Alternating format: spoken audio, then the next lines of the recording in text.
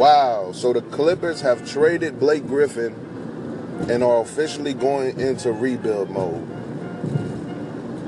You know, this is tragic because this is a team that I really thought had the opportunity, if they got their, cohesiveness and they all was able to get on the same page, which they never could, but if they could have did that, they had a chance, to get a run at the finals. Maybe even win it. And yes, that is with what LeBron had in Miami, the whole big three, yeah. Even with that, it was a couple years I remember, back in the gap, Chris Paul came out and said, you went and told LeBron directly, I'm coming for that championship. And I wanted to see it.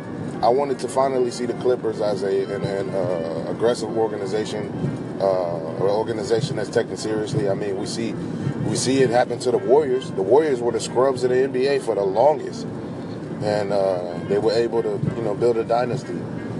But I think that sucks. That really sucks because Blake Griffin, he's a guy who's been trying to implement some new things into his game, and he's been doing that for the past few off seasons. We saw it with him trying to implement the three-point shooting, the ball handling, some post moves. But honestly, he's been trying to put these things in his game, but they haven't flourished, and they haven't flourished fast enough. You talk about guys like Karl Anthony Towns, Draymond Green. I mean, these are bigs who, Giannis Antetokounmpo, these are bigs who have traits in their game like guards. I mean, they can face up, they can put the ball on the floor, they can attack the basket. Who else we got? Karl Anthony Towns, same thing. Karl Anthony Towns can even play off the ball. You know what I mean? And get open for shots. And that's just something we don't see Blake Griffin doing. Blake Griffin is the kind of player, he has to play with his back against the basket. He can't face up. He can't go one-on-one. He can't put the ball on the floor. And if he does, he's so uncoordinated to the point where the ball is in a vulnerable position for the defender to take it right from him. And, we see him with these nice spin moves and things like that, but it's just he needs to strengthen those pieces to his game. Now, I will say this. I think him going to Detroit is going to be a fire under him. It's going to light a fire under him. He's going to now up the ante and put these pieces in his game at a faster rate. And I think he's going to do something cool in Detroit. Detroit was looking like a brighter team this year. I think Stan Van Gundy is finally getting a hold of that locker room, and they got Avery Bradley out there. They were looking like a nice unit that could, progress to something nice over the years. And so with Blake Griffin going in there, I'm excited to see what they're going to do as far as putting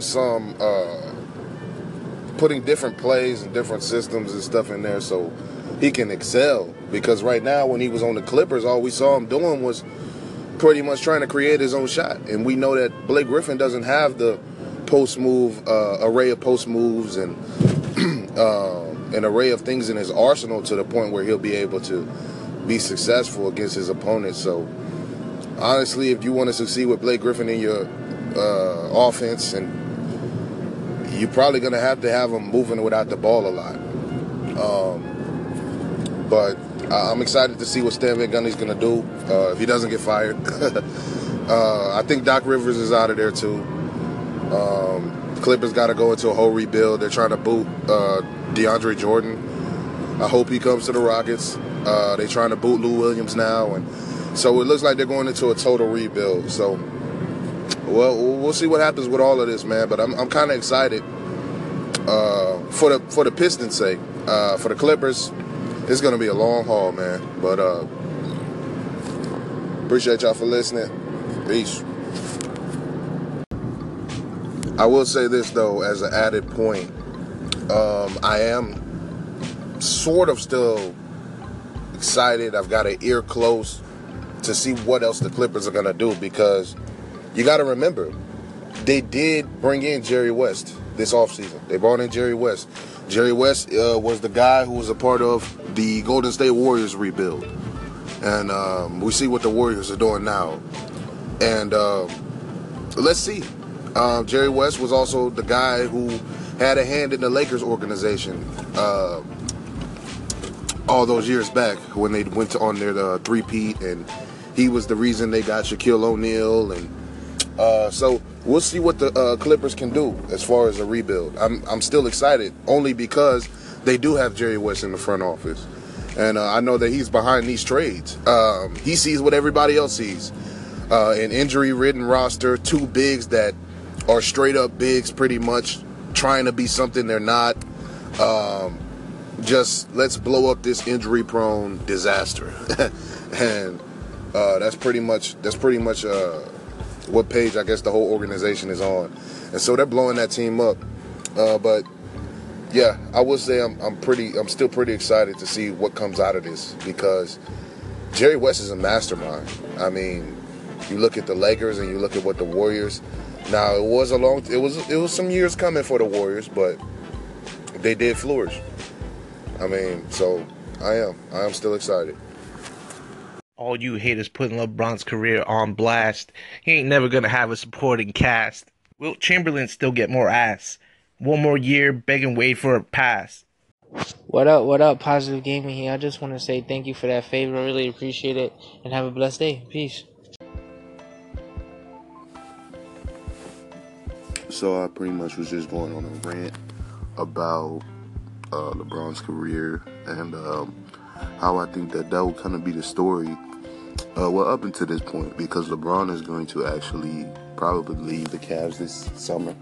So he'll control his destiny, and I just hope that he finally surrounds himself with guys who are consistent and come in on a consistent nightly basis. Come ready to play, come ready to, score and all that good stuff, because right now, up until this point, he's always played with guys that don't show up on a nightly basis, and LeBron is always showing up. LeBron is always there, offense and defense. And it's like he's never played with a guy who matches that, aside from a Kyrie Irving and a Dwayne Wade. You know what I mean? But other than that, he's never had a guys. I don't look on his team and I don't see. I compare LeBron with Kobe.